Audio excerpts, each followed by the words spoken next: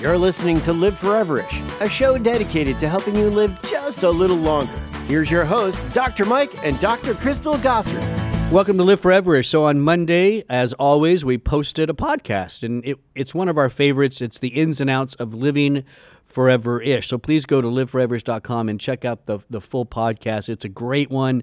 We always present 3 things to do if you want to live forever-ish and 1 thing not to do. Of course, living forever-ish for Dr. Crystal and myself is really just it is a few more years. That's nice, right? But it's stronger years. It's vibrant years. You know, it's being able to continue to do your hobbies and play your favorite sports and, you know, whatever it is well into your 70s, 80s, and 90s. That's living forever-ish. And so the one thing you want to do if you want to live forever-ish is you want to increase your protein intake, coffee and or tea. Turns out that trio is really good at preventing hip fractures.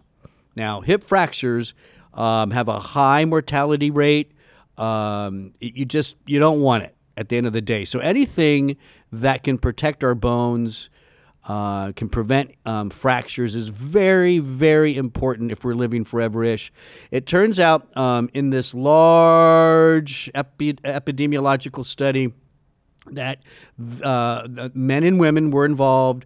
The more protein, the more coffee, the more tea, there was a significant decreased risk of hip fractures. The big one was with protein.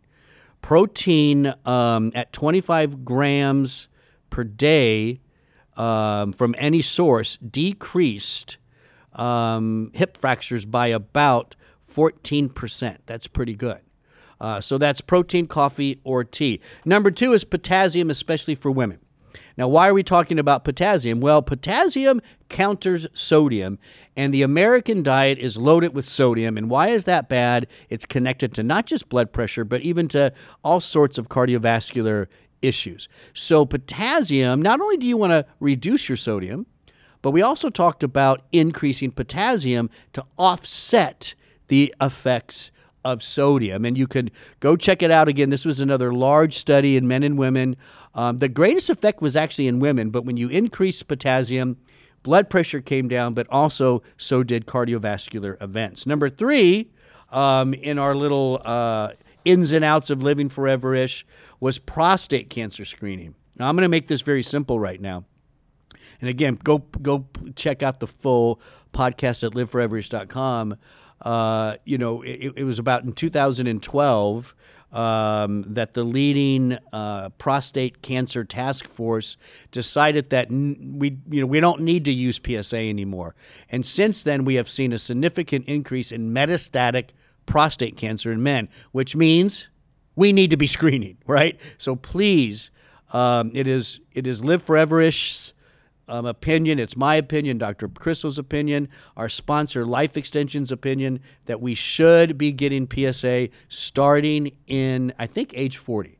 Age 40 is when you want to start, and just do it yearly from there. That's very important. And then what's out is alcohol. Now listen, there's a lot of information about alcohol. Some studies show that it can be beneficial if kept in check. But what we're really talking about here is excessive alcohol intake.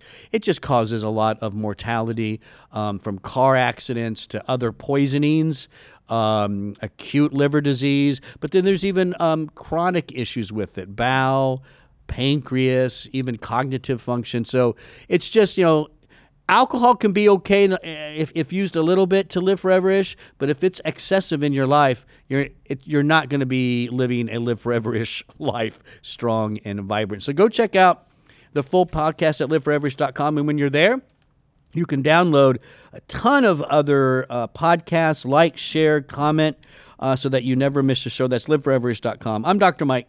Thanks for listening.